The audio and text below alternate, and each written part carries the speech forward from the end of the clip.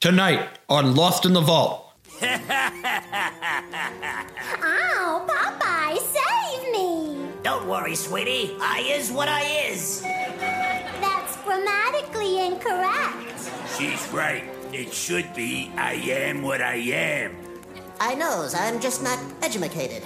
But you'll see, I'll go back to school and get me GED. And by 1933, I'll be using the goods grammar. Look out, Popeye! I graduated from Princeton. Well, that was a long fucking time to get to the next episode, wasn't it? Yeah, I've been asleep this entire time. This entire 3 weeks. Really? Yeah.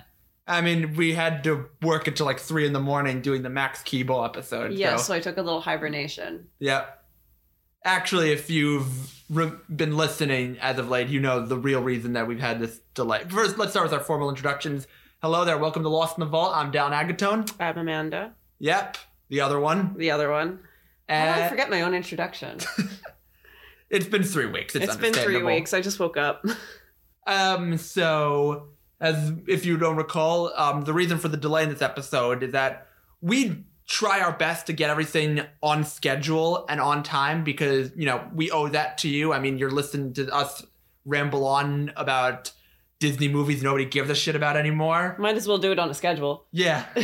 So us doing that, you know, it's important to keep on a schedule. But unfortunately, as you know, my grandfather passed away. So a lot of the craziness of like having to head back home for the funeral and all of that stuff meant that there was a delay. So in the future, we will definitely try to do our best to keep things on a consistent schedule. So with that in mind, welcome to an episode we've been personally pretty excited about. Yeah. Robert Altman's Popeye from 1980. Woo! Starring Robin Williams as the Sailor Man and Shelley Duvall as his Goyle Olive Oil. That's the worst Popeye ever. I think this movie might have been like one of my hibernation dreams, actually. One of the weird, crazy things that happened in my slumber that I just envisioned in my head and didn't think was real. Yeah. And not only are we excited this episode because of the movie we're discussing, but we're also excited because this episode has our first ever guest star. So let's bring him out right now. Ladies and gentlemen, he is the co-host of These Days Are Ours, a Happy Days podcast. We're so happy to have him on the show. A great friend of myself and, by extension, the show. Ladies and gentlemen, give it up for Peter Vofrank. Hello. Thank you so much. You're all wonderful. All two of you. This will be some big testing grounds because previously it was just the two of us. So now we gotta know if a third person's gonna fuck up the dynamic. You got a lot riding on you, Vofrank. Don't fuck it up. If I do fuck it up, I will make sure it is an entertaining fuck up. It'll be the kind of fuck up that people like dissect in the future. So actually, you were the one who pushed for us to do Popeye on the show, isn't that right? Pretty much, yeah. I didn't actually know that Popeye was technically a Disney movie. Yeah. By the rules of our show, it is. It's kind of scary, just like a reminder of, wow, Disney owns so many things now that it technically did not actually make. Well, this one, at least, isn't in control of Disney in the United States. Internationally, yes, but here the rights still belong to Paramount. I love this movie. A lot of people hate it, and those people, they're entitled to their opinion, even if it is wrong. For what's supposed to be like a big blockbuster released by like one of the biggest studios in Hollywood at the time, like the first studio to be, nowadays we're all bemoan the fact that all the major studios are part of these like big mega corporations. Disney ballooned up into its own mega corporation. Sony Pictures, you know, Warner Brothers is now a small part of the AT&T corporate empire. Yeah. But Paramount was really the first major Hollywood studio to become part of like a big corporate conglomerate, Gulf and Western, which like had its hand in like all sorts of industries. Yeah. It's actually during this era that probably the most important person when it comes to the story. Well, there are two really big important people that you need to know about for Popeye. And the first is producer Robert Evans, which, if you know your Hollywood history, you've probably heard of Robert Evans. He wrote probably one of the examples of the Hollywood tell-all book, The Kid Stays in the Picture, which I actually used my free Audible credit I got to download the audiobook of it. It's fine as a book. It is great as an audiobook because Robert Evans reads it himself, and it's like this, and the whole thing's written as a stream of consciousness. So you're just listening to this guy with this like smooth / gravelly voice talk about like all of the arguments he got with with other studio people and other directors and all that other bullshit and his various love affairs.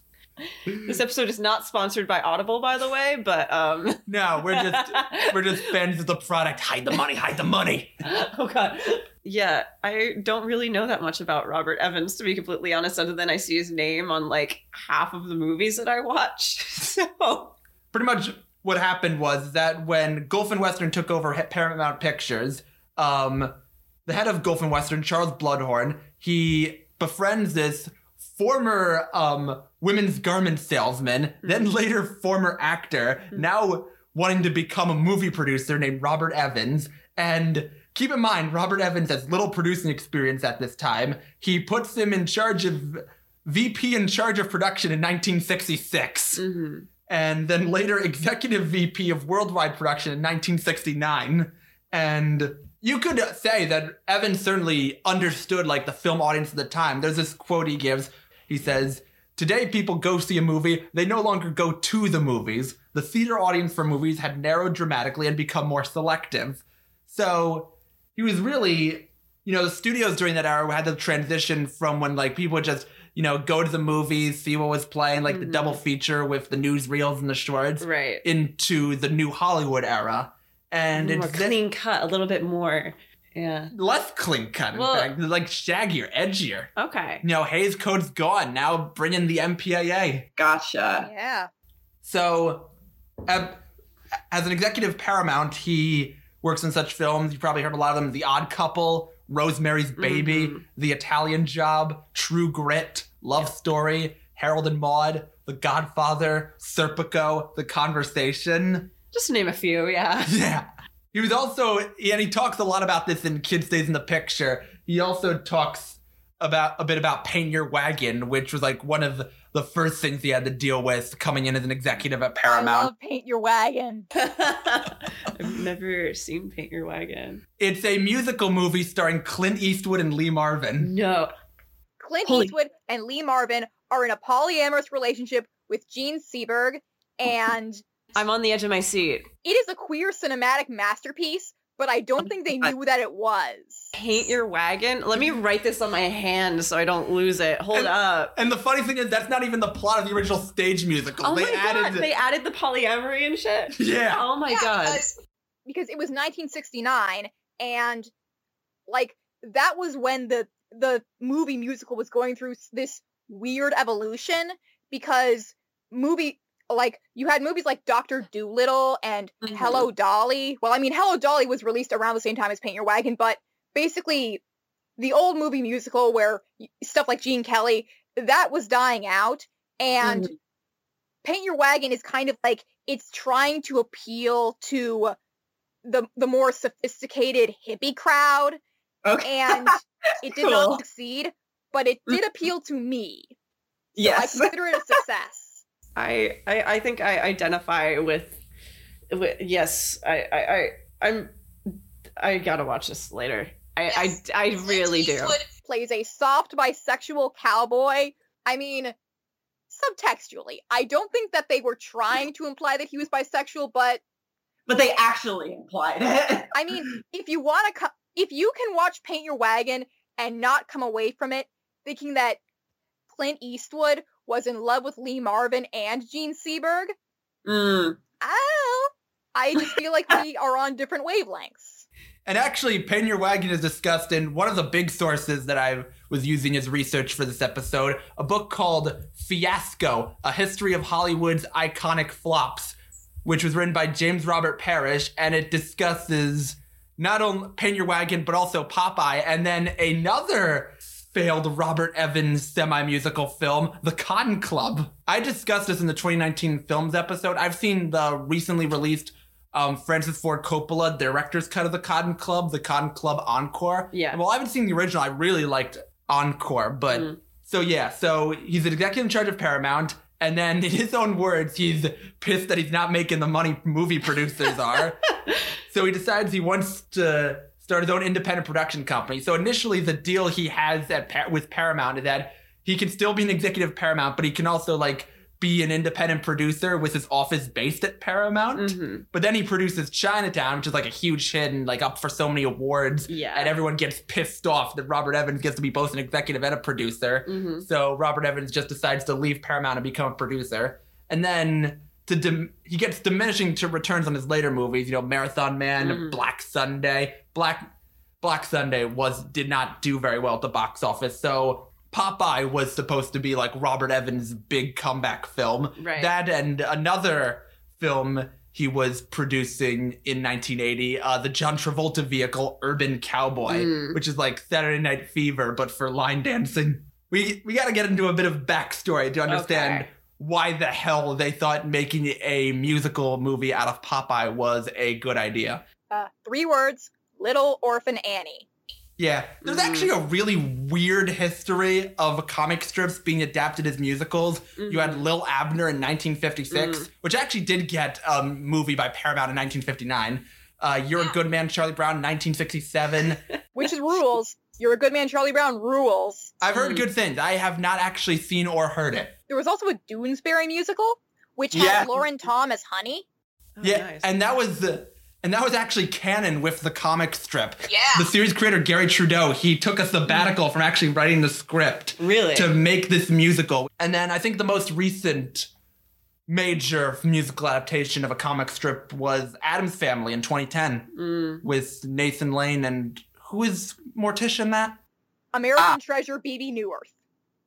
But as Peter said, the most famous and most successful of all of these comic strip to musicals was Little Orphan Annie, opening on Broadway in 1977, lasted until 1983 with 2,377 performances. And keep in mind, this is still like a little bit before musicals going on forever and ever and ever on Broadway was the norm. Like pre-Cats, pre-Phantom, pre-Mamma Mia, pre-Wicked.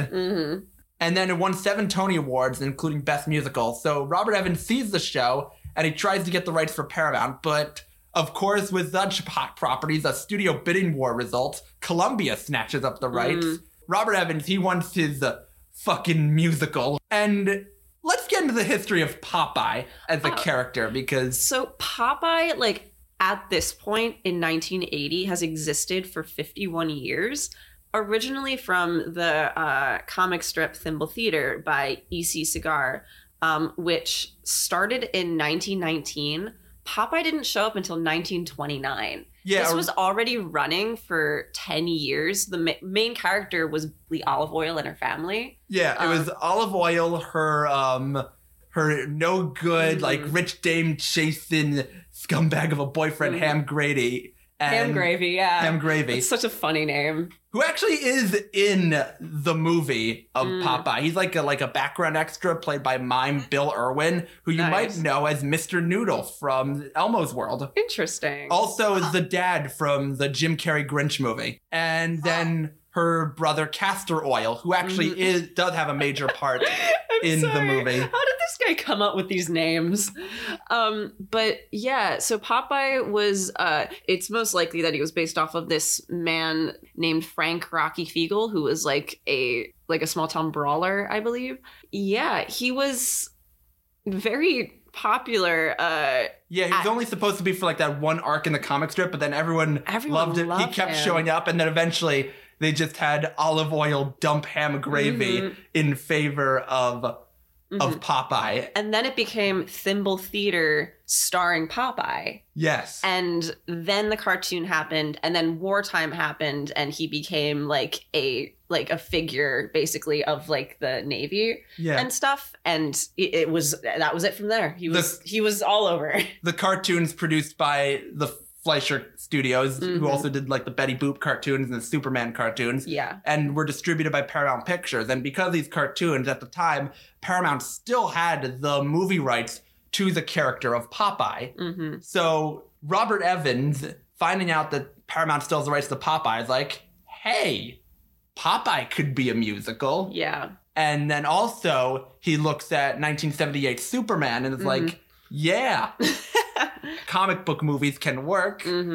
Let's make this one a musical. Musicals were out of vogue at the time with like rare exceptions, and Paramount never had much luck with them besides Grease. But, you know, Robert Evans is gonna Robert Evans. Yeah.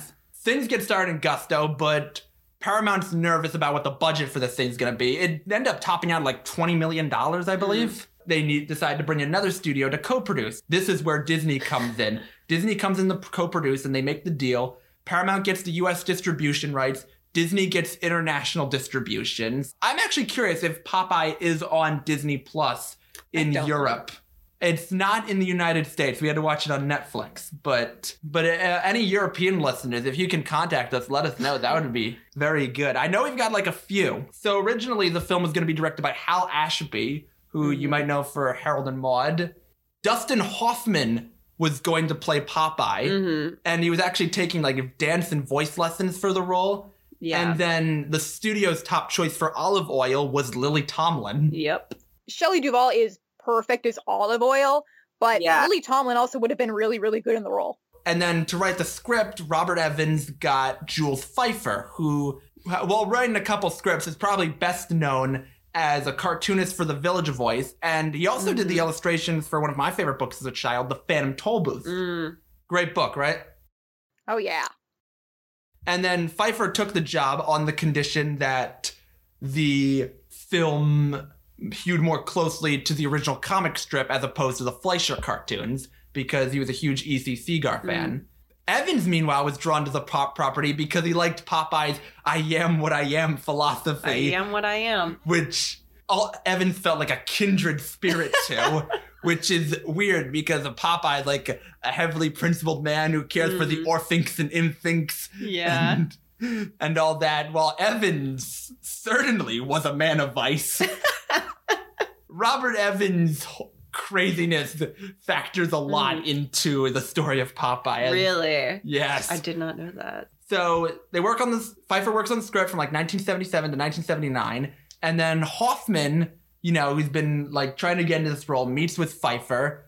They do not get off on the right foot. According to Pfeiffer, he ends up like waiting in their meeting place for like 2 days. And then they get into spats over what direction the script should take. So Hoffman's like to Evans, okay, it's either Pfeiffer or me. Who's it gonna be?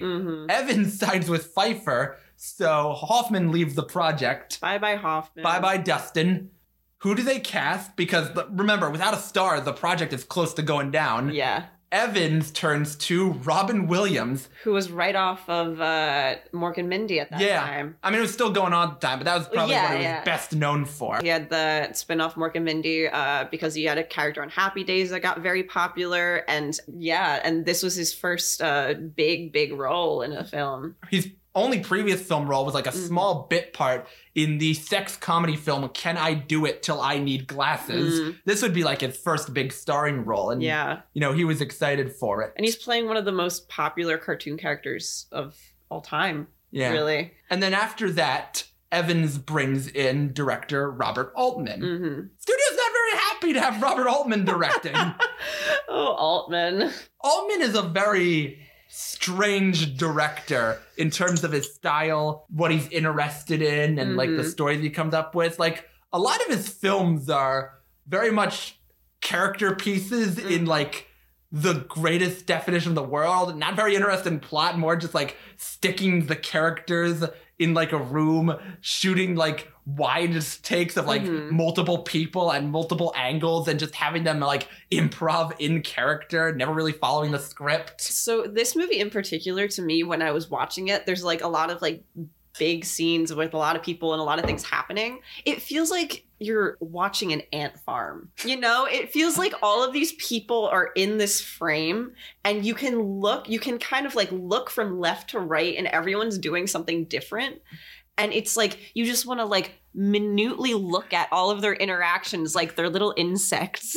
That's pretty much Altman's style. You also see this with stuff like the Player. And at the time, Altman wasn't doing so hot. He had a hit with MASH, then, and this isn't like, you know, like against his will. He made like the deliberate choice to pursue his own like weird creative impulses opposed to like capitalize on his successes. So MASH comes out, then makes a bunch of stuff, doesn't go anywhere with audiences. Some of the stuff has actually gotten like critical esteem over time, like, you know, Three Women and McCabe and Mrs. Miller. Yeah. Nashville ends up being a big hit, and then stuff goes nowhere with that. Yeah. But Evans liked that because he personally had a philosophy that he could nurture like directors at career low points and make successes out of them. Like he claimed that's what happened with Francis Ford Coppola with The Godfather. Altman signs on, and he works with Jules Feiffer to work on the script. I think he was the reason that Shelley Duvall was in this project, actually. Shelley Duvall was a frequent collaborator of hers. He insisted that she was perfect for Olive Oil. And he was right. It was her nickname in high school, actually. Really? Yeah. Paramount did not want Shelley Duvall. In fact, even though she'd won like Best Actor at the Cannes Film Festival and for Three Women, studios were very reluctant to like hire her because of her quote unquote unconventional looks and like off-kilter acting style. Yeah. The same year Popeye comes out is also the same year The Shining comes out. Which was the role that like made her career basically, and also was a huge changing point in her personal life. Oh yeah, because Stanley Kubrick is a lunatic who terrorized her for the sake of art. Yep. And those effects are still with her to this day. Yeah. She was more recently interviewed by Dr. Phil, who was like interviewing her, and she basically just straight out said like, that messed me up and I need help to this day. And he just kind of sat there and looked at her and nodded, and she's like, I need help. You know, like the effects that like something like that can have on a person. I think Kubrick's daughter was doing like a GoFundMe to help fund that. And then it got canceled because of Scientology, I think. Here it is. Hollywood Reporter. Scientology looms as Kubrick daughter scraps Shelley Duvall crowdfunding campaign. With Vivian Kubrick disconnected from her director father and the rest of her family decades ago, according to relatives. Now observers are wondering why she attempted to raise $100,000 to help the mentally ill actress when her religion forbids all forms of psychiatric treatment. Wow. She's been in a pretty bad place. She, like, when Robin Williams passed a few years back, she claimed that he was still alive in the form of a shapeshifter. And Dr. Phil just didn't do anything about it. Fuck Dr. Phil. I'm sorry to go off on Dr. Phil. To be fair to Dr. Phil, he's not a real doctor. No, he could not have done anything to help her. He's a charlatan. But he has money. And Oprah enabled him, so here we are. Yep. Yeah. So I do hope that she does get the help she needs. Fuck Dr. Phil. So at the time, even though Altman wanted Shelley Duvall, Paramount did not want Shelley Duvall. They wanted Gilda Radner, who was, you know, hot off the heels of being one of the original cast members of SNL and her one-woman Broadway show. Robert Evans, who in theory should be in charge of this whole thing, was not, because of two reasons. The first was the aforementioned Urban Cowboy and the difficulties with that. And the second was he got arrested for drug trafficking. No shit. Yes. And as a result, ended up having to like produce a series of public service announcements for his community service. Oh my God. And there's actually a really insane story where when visiting Malta, which is where they filmed Popeye, he ends up losing a briefcase that was like filled with cocaine. This could be like serious trouble for the production if he was caught.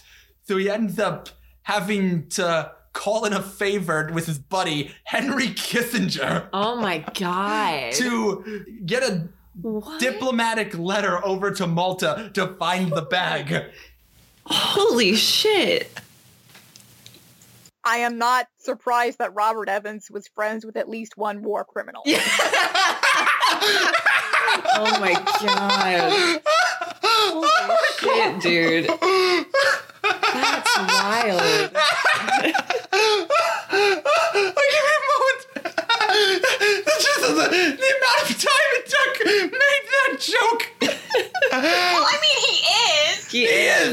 is. It's just the timing is. You're trying to be funny. Well, it was. It was. Oh, God. Of course he's friends with Henry Kissinger. Well, was. I don't know if now. Did you know that Henry Kissinger is an honorary Harlem Globetrotter? Fucking kidding me. What the fuck, Harlem Globetrotters? Why is there a war criminal on the Harlem Globetrotter? I mean, it's no worse than that war criminal winning the Nobel Peace Prize. But I mean, I always thought the Harlem Globetrotters had integrity, you know? We gotta start putting our hats behind the Washington Generals. So now we can get into we were into the composers. The music was done by Harry Nilsson, and he was also in a career slump at the time. They also considered, I don't know how far they got, or if they talked to them at all, but they apparently also considered Paul McCartney, John Lennon, which that would have been grim. Didn't he die in 1980? 80 or 81, yeah. It was very close. Yeah. Leonard Cohen and and Randy Newman. So this, the songs in this movie I would describe as very simple in lyrics, but it works, I think. A lot of the songs are kind of like dreary and droning sometimes. They have like a lot of grit to them. So the first song, Sweet Sweet Haven, big crowd song, introduced the movie. That one is probably like one of my favorite parts of the movie, I think, because I kind of knew what I was getting into going into it, but hearing these people drone just like Sweet Haven.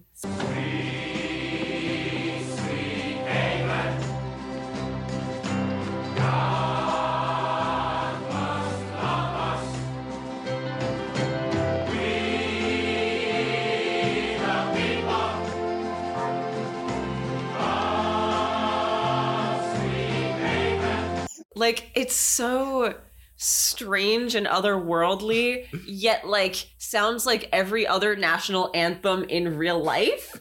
And I was like, it's almost satirical, but it's not. And I was like... That's pretty much Robert Altman in general. Yeah, I was like, this is kind of genius. And then you got it these big gray foreboding villains, and it just it pretty much thumps on you. Yeah, you were expecting a normal musical. No, this is what you're in for. You're in for these weird, not depressing, but just you get put into a mindset. I think you're brought down a level into your subconscious where you're experiencing the world in a different level.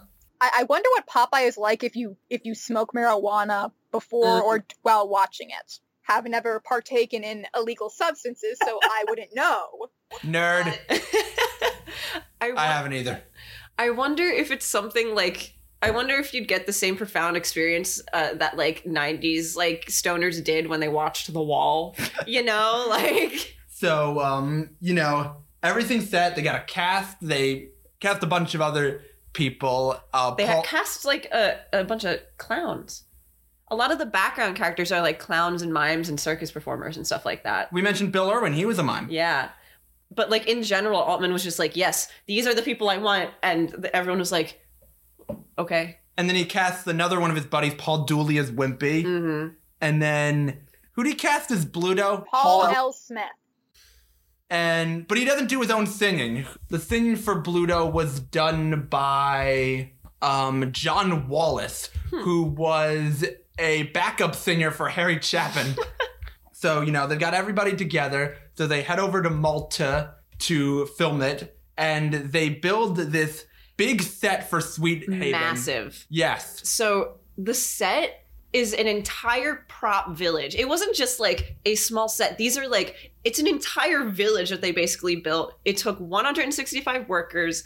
It's in this little tiny bay called Anchor Bay. And it's the only film set that's still standing in Europe that was built in that capacity, basically, of this is just for a movie. And now it's an amusement park, basically, where you can go into all of these things and they host events and there's characters dressed as Olive Oyl and Popeye. And one of the most popular attractions there is actually their wedding. Yes. which is really funny.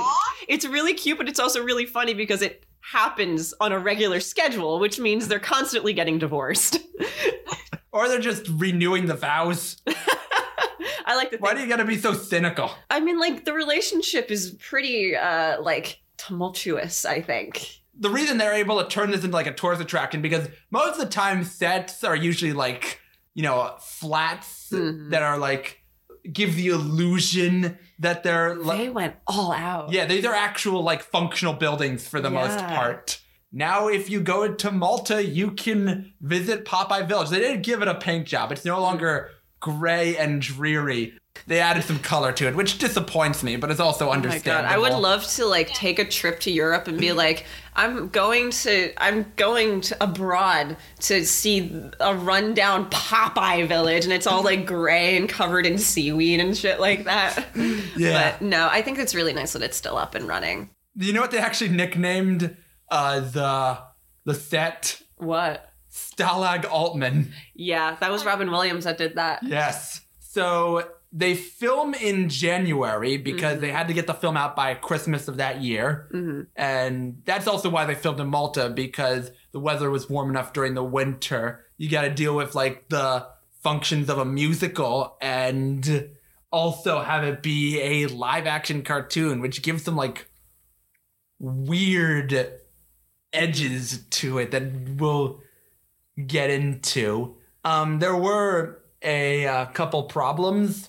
With filming? Yeah, for one thing, the screenwriter Jules Pfeiffer did not like the idea of Harry Nilsson writing the songs. And to make matters worse, Robert Altman would switch the songs of who they were meant for. Which led to some confusion. Because, you know, Altman, he's not a plot guy. Robin Williams, you know, he has to speak mumbling with that pipe in his mouth. They had to redub all of his lines. Yes. Because it, like, and even with the redub, like, I had to watch it with subtitles, and, like, some of the subtitles were even mumbling incoherently, even though he was definitely saying words. It's so hard to understand him, but, like, he's just doing his best, because Popeye, the original cartoon, isn't any better, but, you know. Actually, it fits because they would usually, like, animate first, and then Jack Mercer, Popeye's voice actor, would, like, talk over it, and the mumbling. Yeah. We gotta talk about the arms.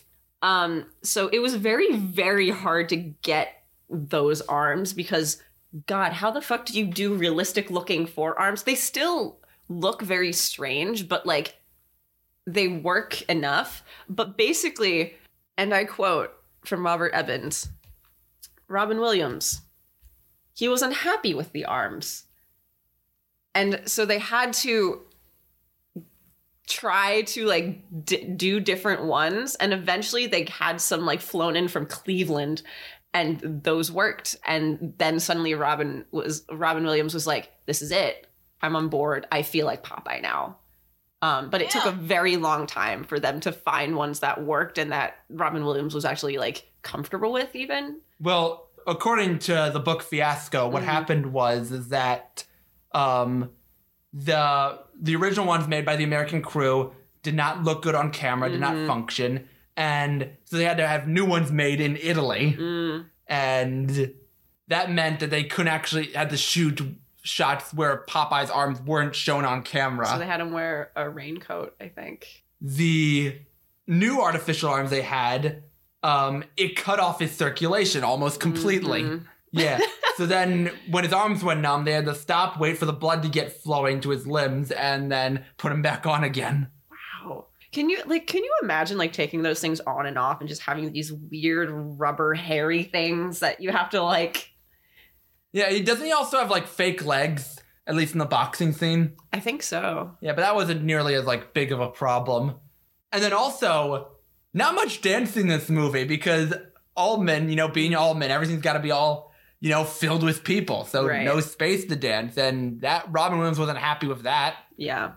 There's not a lot of dancing, but this is still, I think it's a film that's very conscious of movement and how it can kind of help create a lived-in environment. Like you said, it's the ant farm. I think the best example of this would be the everything is food scene, where you've just got all these people going about their day, getting a meal, and they're not dancing, but it's still undeniably a musical number because of how important movement is to the scene and how it's just like it's just integrated into the song itself, basically. And this is what Altman had to say. The only thing we're doing in Popeye is showing a microcosm of an oppressed society. The fact he's talking about this with Popeye is the most Altman thing he probably has ever said. It's such a strange way to approach a cartoon or a comic strip even, but like that's kind of what they are to begin with, you know? They're just little windows of these like random characters' lives. It works really well. And you like hear all these like different conversations about all this different bullshit, like I mentioned the dinner scene, and stuff like that. It's it's a very noisy movie. People are like, one of the most prominent sounds in this movie is Shelley Duvall just going, oh, every time she's in a scene. They just play that audio. That's another trademark of Altman films, like the dialogue always like overlapping. You're like hearing multiple conversations at once. Yeah, it's really interesting. It makes it very dynamic. Yeah. So we talked about the big opening number, Sweet Sweet Haven, and during that number, we've got like a lone, like small fishing rowboat pulling, and it's got Popeye. Yep. You know, and he's come to town. I love that he just rows in. Like, he's supposed to be a sailor, but I think of him more as a rower. Like, he's on the open sea in a goddamn rowboat. Like, he's got those massive forearms. He's gonna use them. And so he comes in, we get Sweet Sweet Haven. We see the cartoonish and yet somehow grim looking town. Yeah, it's it's almost like apocalyptic in a way. Like, this is like a corner of the world that survived after the apocalypse, and this is why these people are like this. It's very Waterworld. That is true. Like, it's very secluded and very in itself and feels almost real, but also like an extension of reality. Yeah. And it's also got like more interest in like these big elaborate constructed societies. Yeah. You know, like just camera pointing out, look how cool all this shit is. Yeah. You could say that for both Popeye and Waterworld. Sweet Haven just seems very self-sufficient. You know, I can't see anyone coming and leaving, yet there's docks. Yeah. And I think it seems like Popeye is the first person to come there in the past, 50 years maybe? Well, what we find out is that, like, you know, the town is under the thumb of the Commodore. Who the Commodore is, we won't say yet. Not yet. Well, he's got two big lackeys. Bluto, who's like the muscle. Yeah. And then there's the tax man, who's like the first person Popeye encounters. And who makes him pay taxes for asking questions. And be new to town. Pretty much anything you can do, he's going to tax you for. Like, he tries to tax children for being curious. Mm-hmm. It's amazing. And he's got like this, like, looks like a homemade motorcycle. Yeah. Popeye's new to Sweet Haven, so then we get like his big opening song, Blow Me Down. Oh, look at that. Whoever seems to care. You've got so much to bear, ma'am. Can I blow me down? That's it. Which I love this song, and it does a really good job at kind of introducing Popeye and juxtaposing him with this very insular kind of xenophobic town of Sweet Haven. Like, you know, he's kind of intrigued by this place, and like as he's going through the town, everyone is like shutting their doors and like just ignoring him, and all he can say is just this frustration of a blow me down. Another thing we forgot to mention is that besides, you know, Robin Williams and also Bluto singing, all of this stuff is done on tape. And even with Robin Williams, I do not believe that they did like studio sessions with him like they did John Wallace for Bluto. So all the stuff is like they recorded the singing on set, which is normally a big no-no when it comes to musical filmmaking. Like, the only other instance I can think of is like Tom Hooper with Les Mis and Cats. But what I was getting at, that because of like how the songs are done, for stuff like Blow Me Down, it's pretty much half sung, half spoken. Like, he'll start singing a bit and then, like, give some of his lyrics as dialogue and then go right back to singing. Yeah. Snowbird, but... Look over there. There's strangers coming. You'd rather not, huh? Well, that's easy to see. Wherever I go, not looking at me. It does it for me. Expect a lot of that in this movie. Yeah. I dig it. And so after the song, we get to, he visits the house of the Oils, which... He needs somewhere to stay. Yes. And he meets... the Oil family. Yep, and then he meets Olive Oil, who is like coming down the stairs, trying on different hats and calling everything ugly. And it's like, I can't get engaged in this hat. We'll just have to put it off or cancel it, whatever. And like, we see later on that she's deliberately trying to get out of it and keeps trying. It's like a weird thing where she keeps trying to get out of it, and then after she gets out of it, she decides to go back into it. I assume for lack of better options. I also do genuinely love her how materialistic she is and how she just loves beautiful things and wants to be beautiful, because like it comes off in a way that like, yes, it's an excuse not to get engaged, but also like it's never annoying. It's very charming, and that's really like surprising for a character, you know? She's very lovable.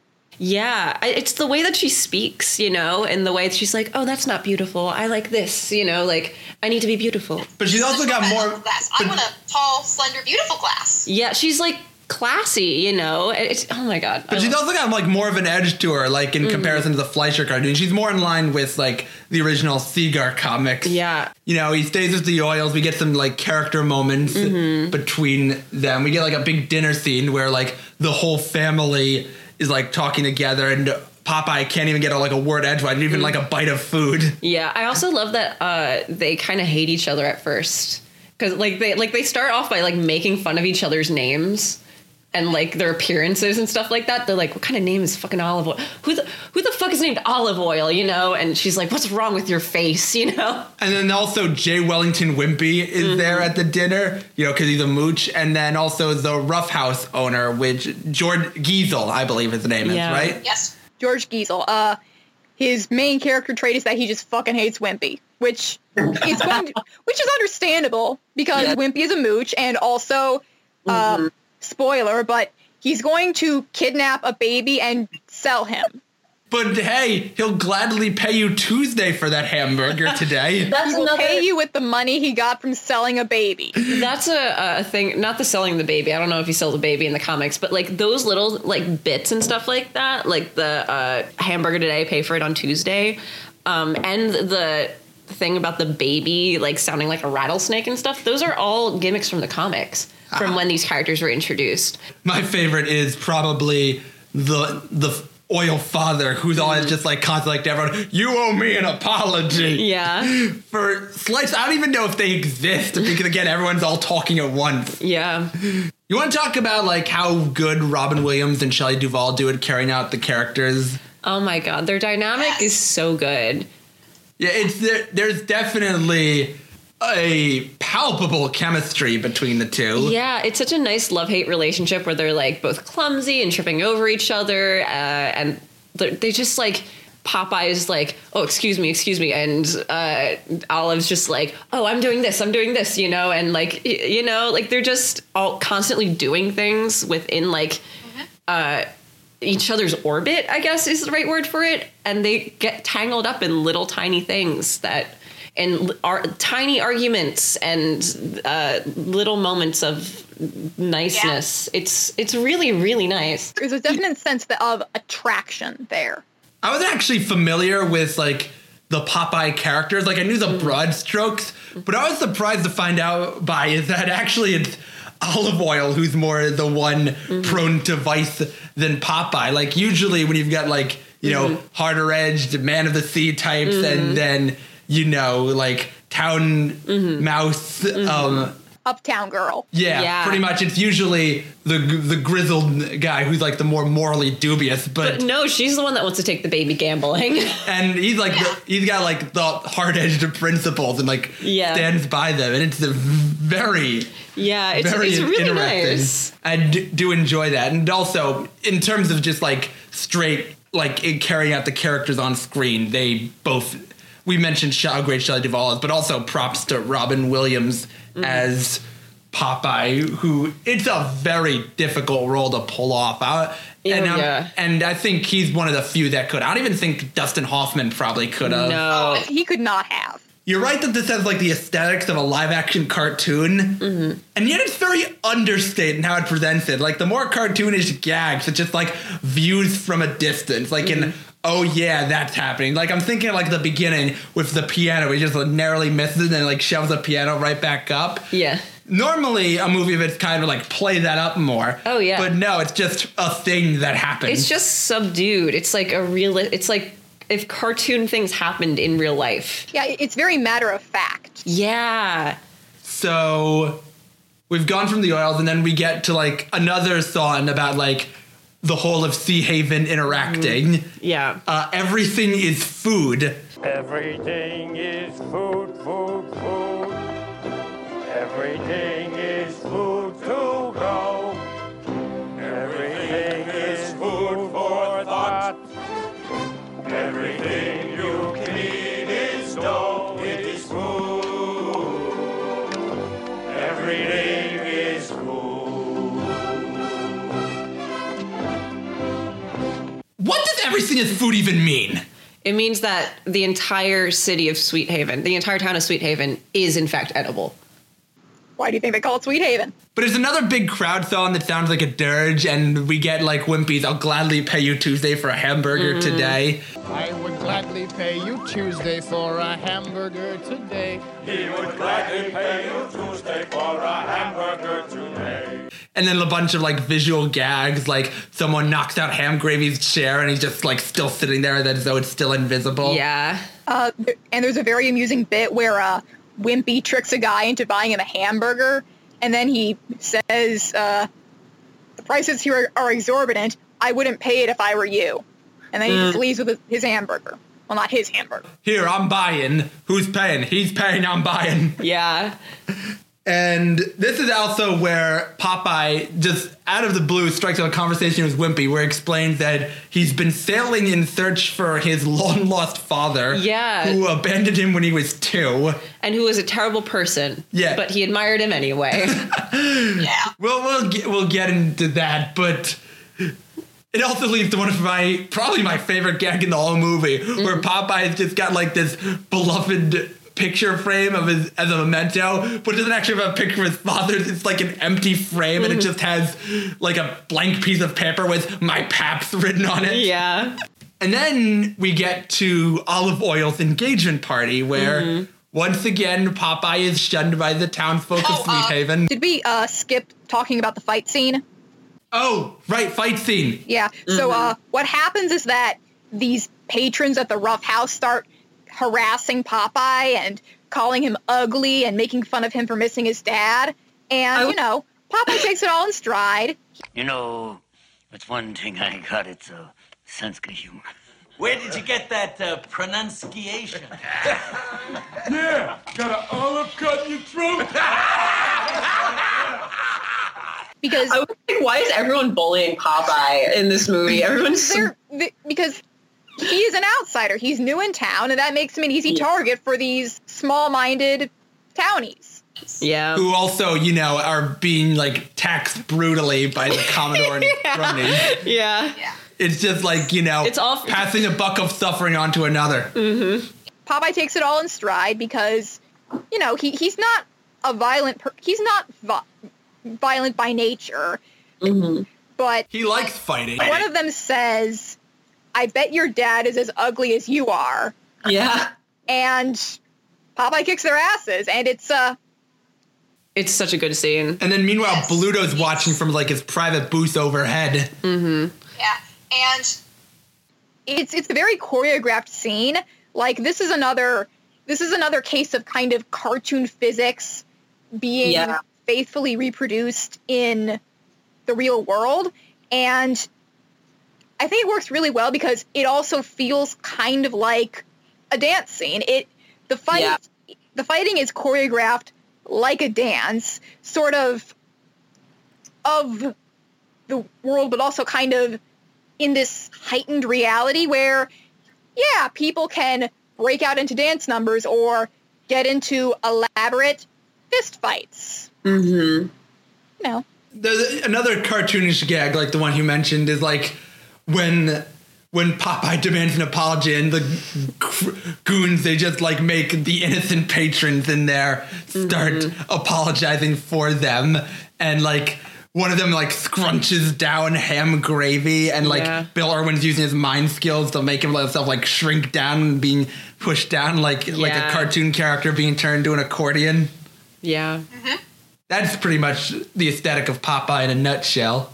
So after that fight scene, we get the engagement party. Popeye's once again shunned, so he like goes out on his own. And we get probably the first song in the musical that sounds like a song in a musical.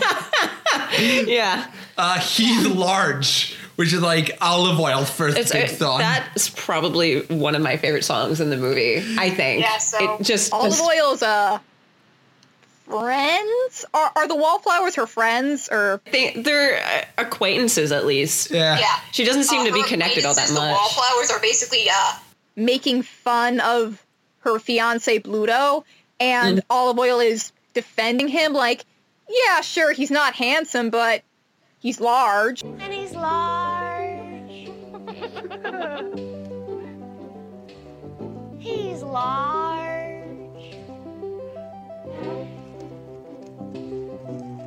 Large. It's the most passive-aggressive love song ever written. Mm-hmm. And I just while she's singing it, she's secretly packing her bags and planning to escape. So, and I just love how like blunt, and it's both an innuendo and straight up at the same time. Just like, yeah, he's large, and she just keeps saying that, and like every time she does, I crack up. I'm like, I mean, sure. And so Olive Oil like pretty much sneaks out of the party, ends up encountering Popeye, and they have like another Altman-esque conversation where they just ramble on in character. Yeah. And at one point, Olive Oil, she can't decide which way she wants to go, and she keeps pointing at random. And the tax man comes by to make her pay a tax for impersonating a traffic cop. And then he recognizes Olive Oil, and he apologizes and leaves. Yep. Because Olive Oil's family is basically getting exemptions from all the ridiculous taxes as long as Olive Oil is engaged to Bluto. Yep. And Popeye is not pretty much calls Olive Oil out on this. Yeah. And Bluto is also pissed at this part. Yeah. Because she's not there. Yeah. And he takes this flower and he starts playing She Loves Me Not. And everyone at the party is just terrified that, and they keep pressing him to go on and not pick She Loves Me Not because he's a very scary man. I think my favorite scene, like one of my favorite gags of the movie, is when like someone offers him tea and he starts chewing the teacup and like just eating it between his teeth, and you see everyone's face just kind of drop, like pretty much a ticking time bomb of a man. Yeah. And we get to see him explode. I mean, you know what I mean. You know what I say. You know what I mean. Easily my favorite song of the bunch, I Mean, which we mentioned Paul L. Smith did not do Bluto's singing. It's very clearly dubbed over, and yet it somehow adds to the charm. Yeah. There's this random rambling verse where he talks about having a dream where he's beating himself up and getting himself in a chokehold and waking up with like two black eyes, and it rules. I'm sorry, but this rules. And meanwhile, we got to mention he's pretty much destroying the entire place. Oh my god! Like tearing everything apart with his bare hands. Yeah. That must have been really fun to film that day. Oh yeah. And it's either before or right after, like, his, he yells Olive, like Dave from Alvin and the Chipmunks yells Alvin, and, like, it echoes everywhere and stuff like that.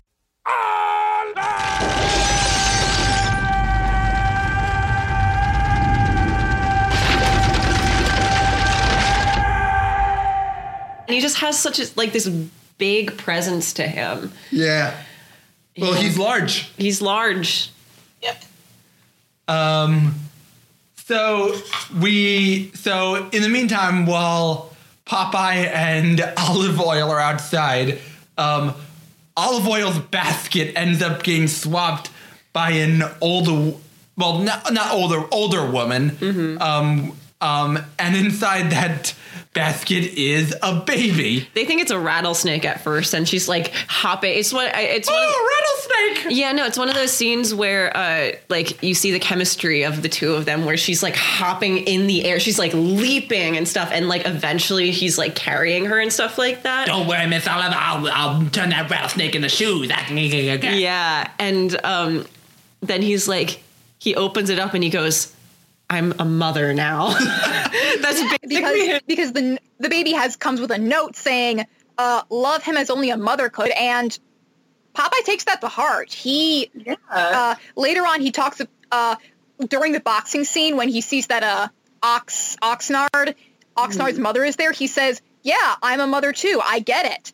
And I really, really love that about him. Like Popeye he's this masculine, manly man, but he's not a toxic asshole. He's kind and loving, and he doesn't start fights. He finishes them, but he is characterized by his strong moral principles and his love for his friends in his family, his father, and now this baby that he has found, that he's going to be this baby's mother. And he's going to love him as only a mother could. The little Sweet Pea, who is played by Robert Altman's grandson. Yeah, I believe. It's Robert Altman's grandson, and he calls him Sweet Pea. And Olive's just like, that's a stupid name. And then he goes, your name is stupid. I'm this baby's mother. And then like they basically just co-parent the baby for the rest of the movie. I gotta mention this. Actually, the baby's a really good actor. The baby is a pretty good baby. Yeah. Like how it like reacts to the cat. Maybe it's just like Altman's directing style where they can just play around with the baby and like be looser with it, but it works. Yeah. Like it seems like that baby's actually responding. So they come back to the engagement party and Pluto sees Popeye Olive Oil walking in with a baby, which and he's so mad because he thinks that Olive Oil's been stepping out on him and now has a baby with another man. Yeah. And we get a shot where he sees red, where Popeye and Olive Oil and Sweet Pea are entirely in red, and the buildings behind them are red, and the walls are red, and it's such a great little moment, and they put a lot of effort into this one moment. And it's great. It's a very good shot. It is a very good shot. Yeah. So now he has a nemesis. Yep, and there's a scuffle. Pluto pretty much kicks Popeye's ass. Yep. He declares that the oils are going to be taxed into pretty much nothing. Yeah. Okay, Shorty, the oils is gonna be double taxed. Hey, what the? Triple taxed. Didn't pay me bills. Quadruple taxed. Look at that. Oh, good. Surtaxed.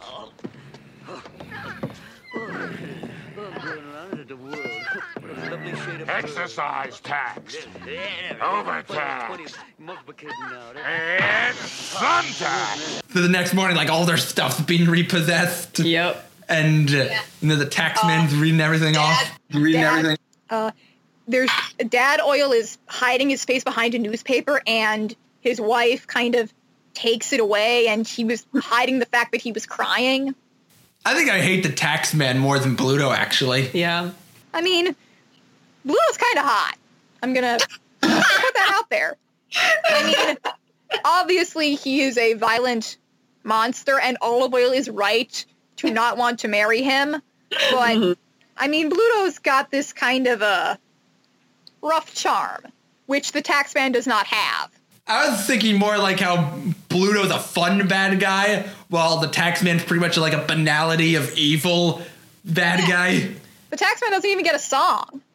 He doesn't deserve a son. But Bluto, he's large. And he's mean.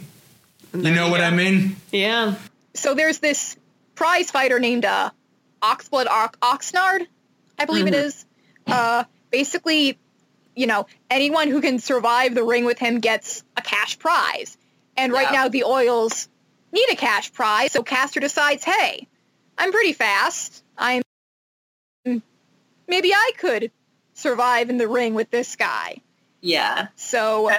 And they, like, come by on this, like, floating arena that pretty much travels from place to place called Max and Son Square Garden, which is actually a pretty funny little nod to the Fleischers. Yeah.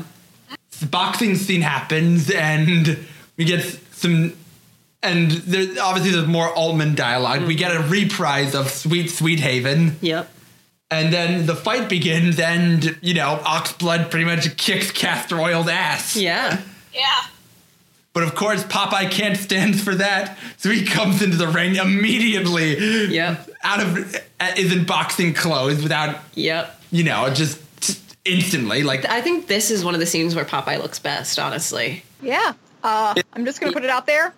Robin Williams as Popeye, also very attractive. I mean, I think a lot of that comes down to personality. Like, yeah, he's kind and loving and brave, and that is sexy. And also, Robin Williams looks good with blonde hair. I'm just gonna put that out there. Blonde hair, one eye. What else could you ask for? The pipe. Yeah. But yeah, no, this scene has some pretty good visual gags where he like twists his fist basically, and it winds up and it punches. But then he kicks his ass and, gets the money. And the 10-day tax exemption. We forgot to mention that. Yeah, there's a tax exemption. And yet the fight's illegal, and you get taxed for going to a legal fight. Yeah. Then we lead into, you know, Popeye once again taking care of Sweet Pea, and we get, like, a little song called Sailin', which is pretty much like... You know, Popeye and Olive Oil's like divergent philosophies on how to raise this child. Yeah. But you can see the signs that they're getting along more and more. Popeye wants to take Sweet Pea with him as he sails around the world, and Olive Oil wants him and Sweet Pea to stay with her and be a family. And you get the sense that Popeye is kind of he's growing to like it in Sweet Haven. Even maybe not because it's not a nice place to live, but some of the people are pretty good. And somehow he fits there, you know? Yeah. It's a rough town, but he's also a rough dude, so. Yeah. And then it turns out that Sweet Pea can predict the future. Yep. And the baby gets stolen. By Wimpy. Sweet Pea is, in the comic strip, Sweet Pea is not psychic. The psychic powers belong to a different character, Eugene the Jeep. And not Jeep as in the vehicle. He predates that. He's like this weird cat thing. I think he might be an alien, but basically he has psychic powers, and I think he eats orchids. So they combine these two characters into this one baby. Yeah. Yes. Because doing Eugene the Jeep in a live-action film in 1980 would have been very expensive. There's more flirting between Popeye and Olive Oil, and she reveals that she knew that he would be okay because she asked Sweet Pea, is Popeye going to be killed? And Sweet Pea said, no, basically. And then he asked, is Popeye going to be horribly maimed? And the answer again was no. And that's how he was going to be okay. Yeah. And so Wimpy, decides to take him to the horse races. Of course. Popeye and Olive Oyl find them and and they're like, no. And then Olive Oyl's like, wait, you're winning. Wait a second. Can we also mention two things? First, where the horse race is happening, it's also a brothel. What does you call it? The House of Ill Reputes. Yeah. Castor Oyl is there. He is visiting the ladies. Yep. Remember, he has to pretend, when Olive Oyl sees him there, he has to pretend that he just followed her there, or he totally wasn't visiting the women who work there. Remember, this is a Disney movie. Though I think for the international version, Disney did cut a bit of the more unsavory content. This is where we get Popeye's main song. Yeah, his big Disney princess moment. In a brothel. And I've got a lot of muscle and I only got one eye and I never hurt nobody's and I'll never tell a lie. Top to me bottom, from the bottoms to me top. That's the way it is till the days that I drop. What am I? I am what I am. But it's his self-acceptance song. He goes, you know what? I do belong here because I am what I am. And he sings it in the middle of a brothel. And you know what? Iconic. Can I mention how the horse races are done? Because that's also one of my favorite things. Of course. Yes. So it's not like they're actually watching actual horses. Rather, it's like a carnival game horse race with like a guy turning the cranks to make the horses go. And yet each of these same horses has different names in each race. Yeah. And basically, while Olive Oyl and Wimpy are watching the races and placing their bets, Popeye realizes that no, he can't allow this to happen because he is who he is. And who he is not someone who would let a baby be exploited for personal gain. Popeye has morals. Yeah. Yeah, he's a strong moral code. Meanwhile, Olive Oyl's more pragmatic and times are tough. She's out of money. She needs to make some more. She's not getting engaged to Bluto again. Yeah, I think one of my favorite lines in the film happens around this moment where Popeye goes, what am I? A barnacle on the dinghy of life? I always I may not be a physicist, but I know what matters. So Popeye pretty much strikes out his own, moves out of the oils with Sweet Pea. Yeah. And he's got a bunk bed hammocks. Yeah. And then here comes the tax man with the 425 moving out tax and the 525 moving in tax. God, I love it. And Popeye's pretty much a fuck your tax. And beats the shit out of it. Well, no, he just gives one punch. And he slides off the dock into the water. Boom. Taxman's defeated forever. Whole town comes out to celebrate. And then everyone respects Popeye. Yeah. After that, there's no real disrespect towards his character. Part of the government and becomes a respected town hero. So keep that in mind, folks. If you ever move to a new town, just beat up the tax collector and the people will accept you. Granted, that might lead to some trouble when the town fails to collect the proper funds to maintain amenities such as parks and libraries, but you can cross that bridge when you come to it. You see, that's for the politicians to find out. He's just here to, So in this hustle and bustle, Wimpy gets orders from Bluto, who's found out about the baby's psychic abilities, to kidnap the baby. Which he does out of less greed and more fear. I mean, he still kidnapped a baby. There's really no way to justify that. This baby keeps getting kidnapped over and over. I mean, he's a baby. It's not like there's anything he could do. Unless he spontaneously develops telekinetic abilities. Right. That's for the sequel. In despair over losing the baby and regrets pushing Olive Oyl away. And that's where you get the song that's probably had the largest afterlife of any of the songs in this film. He Needs Me. It could be fantasy, or maybe it's because he needs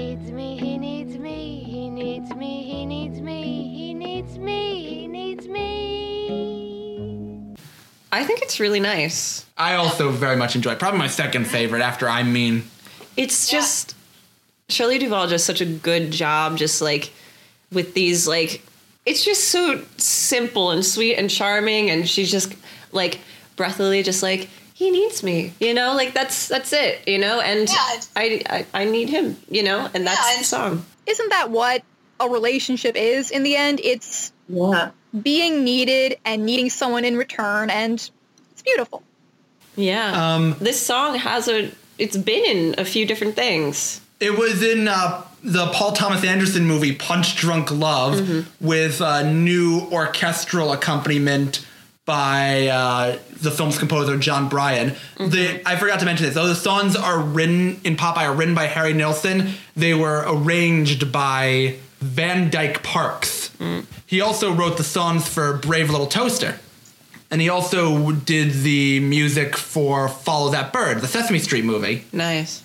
Back to He Needs Me. Last year, in 2019, Carly Rae Jepsen released a new studio album after a few years. And there's a song on it called Everything He Needs, which reworks the lyrics of He Needs Me. And the melody. Yeah. It's a partial cover of this song from Popeye. And it's like a sexy electro pop song. Yeah.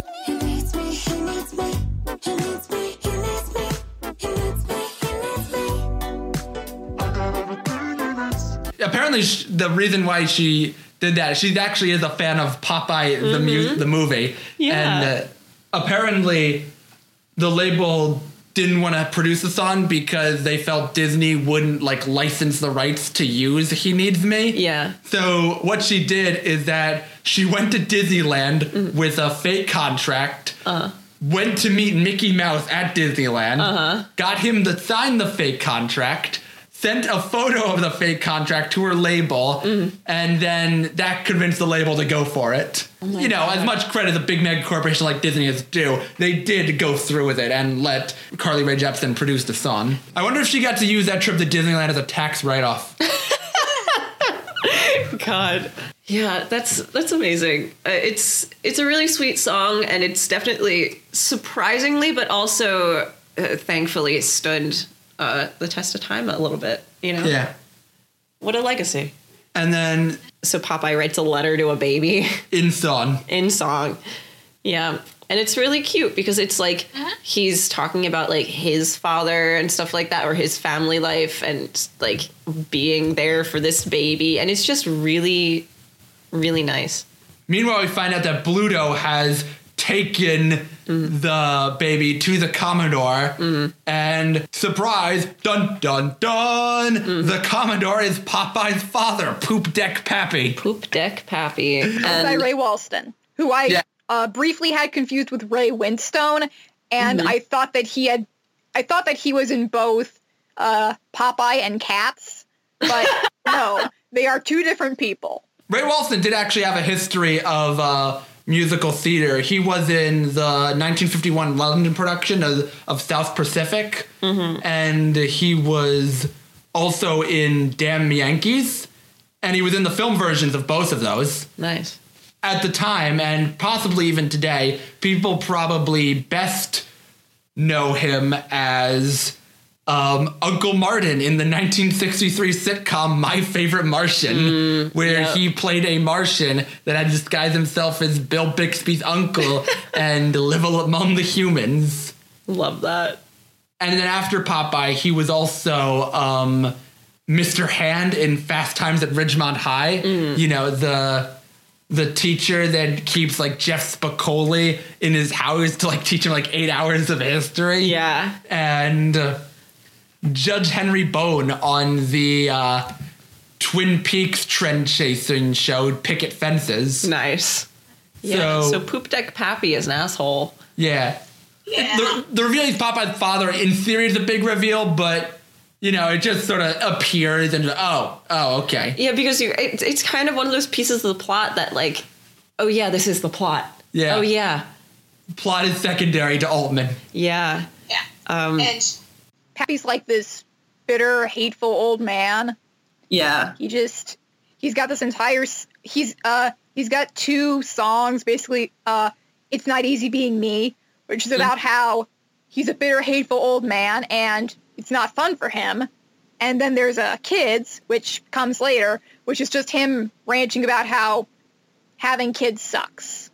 I didn't even realize Kids was a song at first. Yeah. Because he's not even singing, he's just talking the lyrics. Yep. Give them everything they want. And what you get in return? Nothing but heartache, sadness, and misery. And a bad time once in a while when you try to give them a bath and they don't want it. And another bad time when you want to do something that you really want to do, but all they want to do is know what you want to do. Right. Yeah. Not even the subtitles on Netflix realized it. It doesn't italicize it like they normally do for songs. Yeah, put the little music notes next to it. Like, yeah, this is a song. Like an angry Rex Harrison. Yeah. With angrier Rex Harrison. Yeah. I feel like Rex Harrison's angrier. Yeah. I feel like something also to mention up to this point in the movie is there has been very few mentions of spinach. Yes. Which is an interesting... They make spinach part of his... This is kind of a Popeye origin story. Yeah. So, spinach is going to be very important at the climax. Yeah. And it's kind of like how Popeye came to Sweet Haven and met Olive Oyl and adopted Sweet Pea and learned that spinach is awesome. There's a few moments where people bring up spinach and he goes, no, gross. You know, like he doesn't like it. And that's actually how it was in the original Thimble Theater comic. Yeah, I had to come around to it. Yeah. Originally, and this is what I found out, he got his super strength by rubbing a magic hen. Oh my god. So apparently, Poop Deck Pappy, a.k.a. the Commodore, has some treasure he's got hidden. Yep. And Bluto wants it, so when Poop Deck Pappy rejects, using the baby for anything, because less out of concern for the baby and more that he doesn't give a shit. Yeah. And Bluto's like, we could rig the betting house. Why would I want to rig the betting house? I own the betting house. Yeah. Bluto turns on him and pretty much ties him up in his own ship that he was using as his reclusive fortress. Yep. And Bluto goes off with the baby to use his psychic powers to find the buried treasure. Yep. And Olive and Popeye have to save the baby. Yep. Once again. Well, Olive also gets kidnapped. Yeah, eventually, yeah. And so Popeye and Poop Deck Pappy and Wimpy and the Oyls, they all have to chase after them on a boat, and that's where Kids happens. Yeah. This is the climax of the movie where they're on this weird steamboat looking boat, steam punk looking boat, it's got a big wheel, it's very stylized and stuff like that. And suddenly, the rest of the scenes are on the water. And pretty much we're getting to, classic Popeye, where, it's Bluto kidnaps Olive Oyl, hijinks ensue, and I'm not gonna lie, I don't hate it, I still like it, but it brought me down a bit. It was weird diverging from Sweet Haven, to be honest, because it felt like a complete divergence, even though there was no real plot, and this is what it was leading to, and this is what people mostly know Popeye for, being a sailor on a boat. Although I do have to wonder if it would have been better if Ray Winston wasn't angrily yelling about kids over it. The scene at the earlier fight scene at the Rough House, it's got this really nice instrumental piece by Thomas Pearson, which sounds great. It's a real rip-roaring piece, and I mean, it would have lost something if Ray Winston had been yelling about kids over it. I was getting into the whole, what Robert Altman said, the microcosm of this oppressed town. Yeah. I was like, no, I don't want fight scenes and madcap chases. Give me more long, rambling dialogue pieces. Yeah. What is wrong? Why? I kind of wanted that. Although I do kind of have to wonder if, Popeye was not a huge critical or commercial success, and I think that's because it was, people mostly knew Popeye from the cartoons, and if you're a fan of the Popeye cartoons, and you come to see the Popeye movie, and you have to sit through this weird, rambly exploration of this oppressive town and this sailor from out of town and his place in it, you're going to end up being weirded out and disappointed. Mm-hmm. And I am also pro weird, rambly, oppressive small town. I think that is the best part of the movie. But, you know, I get why people would not have gravitated towards it.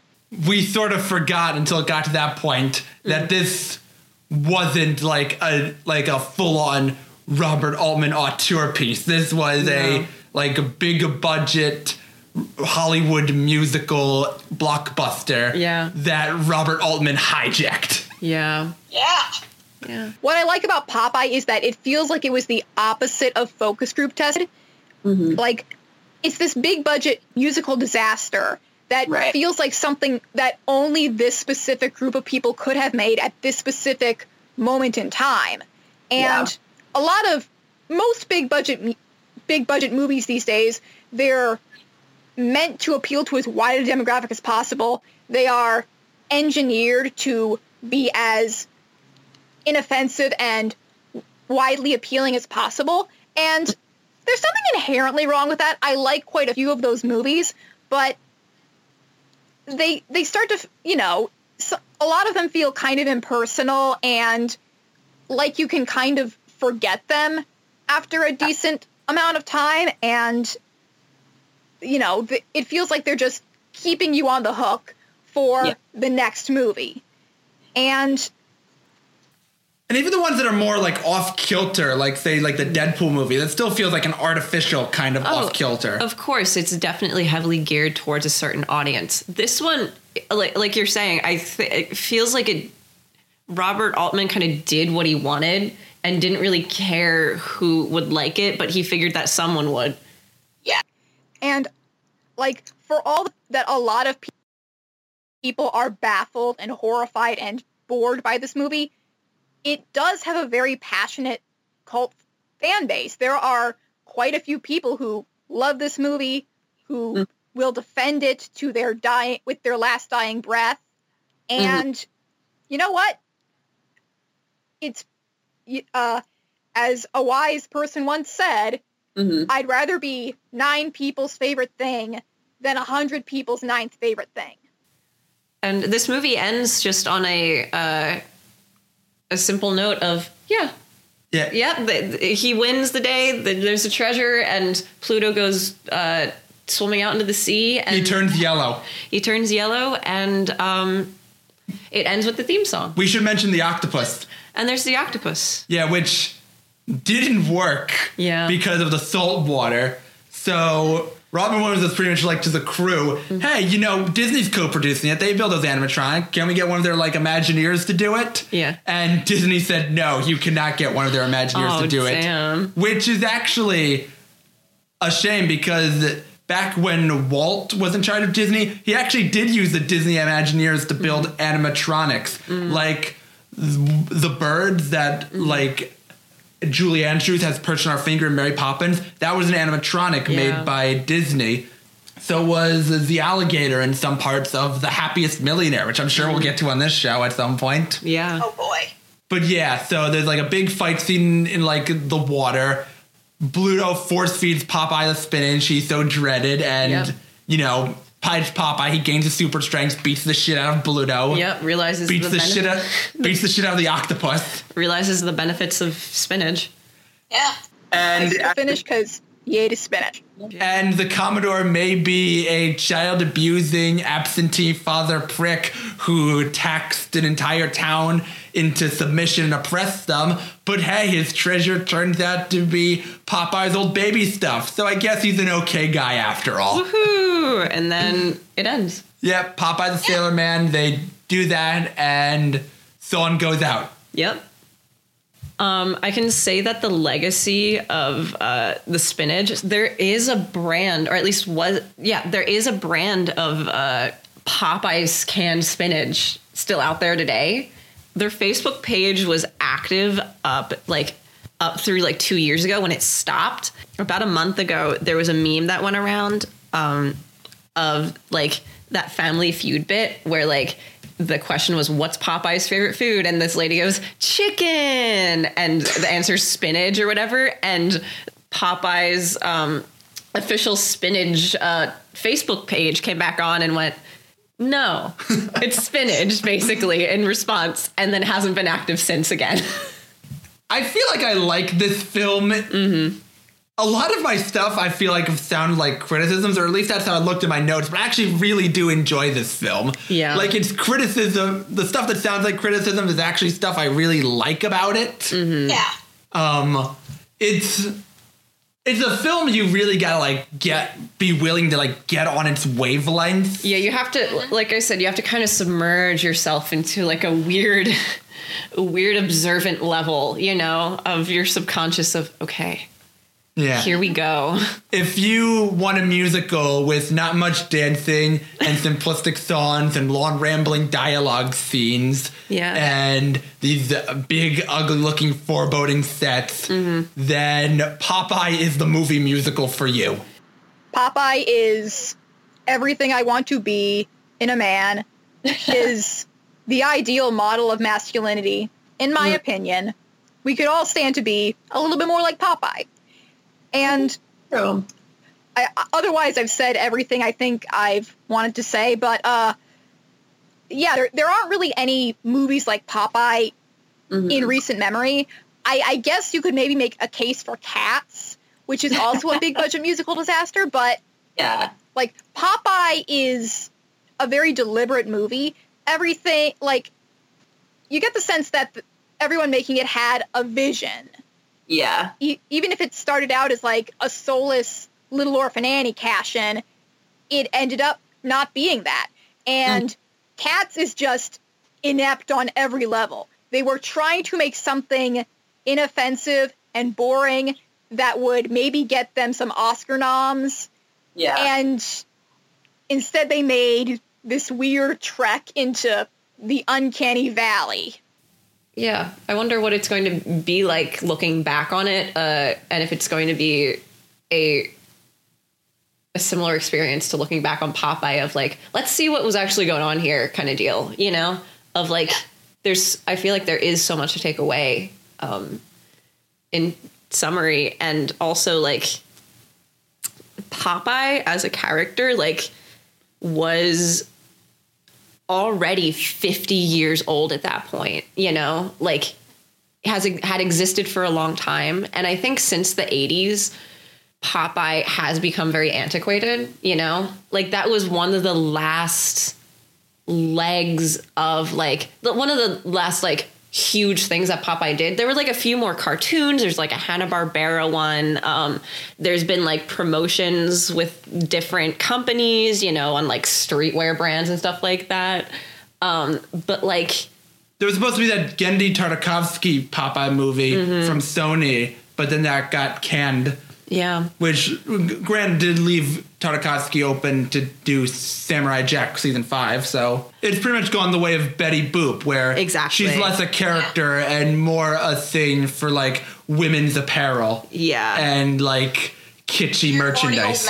Yeah. Yeah. But in 2004, there was like an ad with Popeye for an adoption company, and like he officially adopted Sweet Pea, which leads me, it's really, really sweet, but it's also like, it took you 80 years to adopt this child officially, which is kind of funny. Sweet Haven has some Byzantine adoption laws.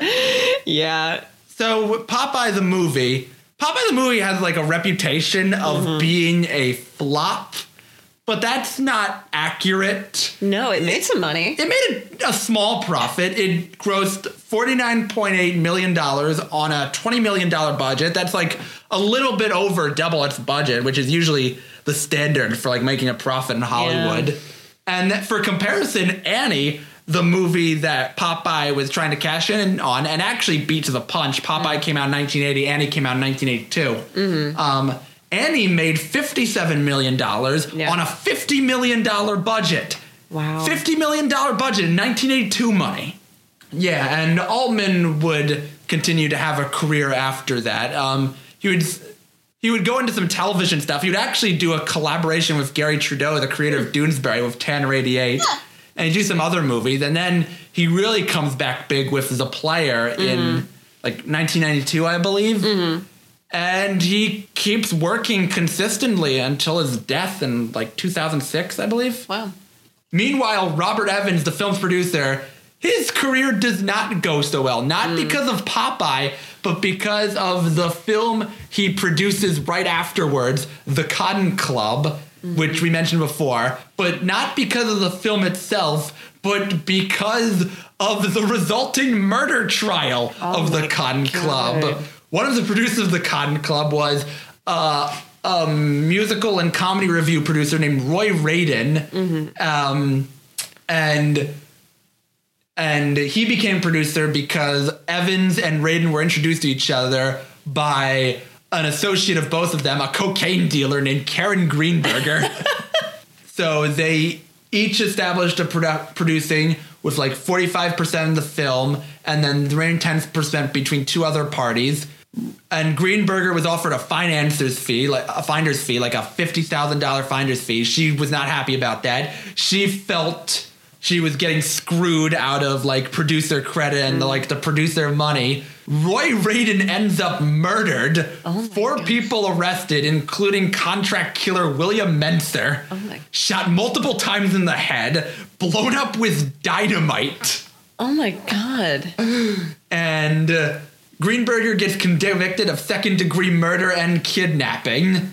The whole thing gets dubbed the Cotton Club murder trial. Evans is like considered like a person of interest in the case. Yeah. But he like pleads the Fifth Amendment during the preliminary hearing under the advice of his attorney, Robert Shapiro. Yes, the OJ Dream Team, Robert Shapiro. Wow. Of course. But Greenberger did claim during your 1991 trial that Evans was not involved in the murder, though 2 other witnesses did say Evans was involved. So whether or not Evans was actually involved is like a riddle for the ages. Don't know. Evans would continue like producing stuff after the Cotton Club, the Chinatown sequels, the Shoot 2 Jakes, Silver, Jade, The Phantom, like the Billy Zane movie where he's like in the big purple suit. Yeah. The Val Kilmer film, The Saint. And then the final film he ends up producing in his career was How to Lose a Guy in 10 Days, starring Kate Hudson and Matthew McConaughey. Interesting. So that's pretty much all we have to say about Popeye, unless anyone has anything else. It was a project of love, I think, and strange interest, you know? Robert Evans and Robert Altman are somehow 2 great tastes that go well together. Bobby squared. Granted, there's not as much Evans in there, but... No. That's okay. And thankfully, very little Robert Shapiro. And that's all we have to say on that. We wanted to thank you again, Peter, for being on the show. Yeah. Being our first Thank you for having me. I had a wonderful time. It was And who knows, maybe I'll show up again sometime to talk about another big budget musical disaster. Maybe we've got something planned, maybe we don't. Who knows? Maybe we're rubbing our hands right now in knowledge, even though nobody else out there knows. So, do you have anything you want to plug before you head out? Well, you already mentioned These Days Are Ours, a Happy Days podcast, which is a podcast where my co-host Joe and I, we're talking about every episode of the classic 70s sitcom Happy Days. Right now we've just gotten into season 4. So next season is when the shark jumping happens. And I am also on Twitter at Sphericals. That's SFERICALS. So that's pretty much it for this show. I'm Dallin Agatone. I'm the other one. Signing off. Well, you made it this far, so I guess you like our show. Want to support it? Check us out at Apple Podcasts, Spotify, Google Podcasts, or wherever you listen. Or simply follow us at lost-in-the-vault.simplecast.com. You can also follow us on Twitter at LostVaultCast and Instagram at LostVaultPodcast. You can also talk with us through our email, lostinthevaultpodcast@gmail.com, or join the official Discord through our website. Thanks for listening. And also, please remember to rate, review, and share. We really appreciate your feedback. Thank you. Next time on Lost in the Vault. From Walt Disney Pictures and Amblin Entertainment. How far off is this place? It's pretty far. They were two extraordinary people. Nearest town's across that. Yeah. Forced to set out on an impossible journey. Now they'll risk everything they have to escape from everyone who tried to stop them. It's an unforgettable story of courage and triumph. It's America. A far-off place. Rated PG.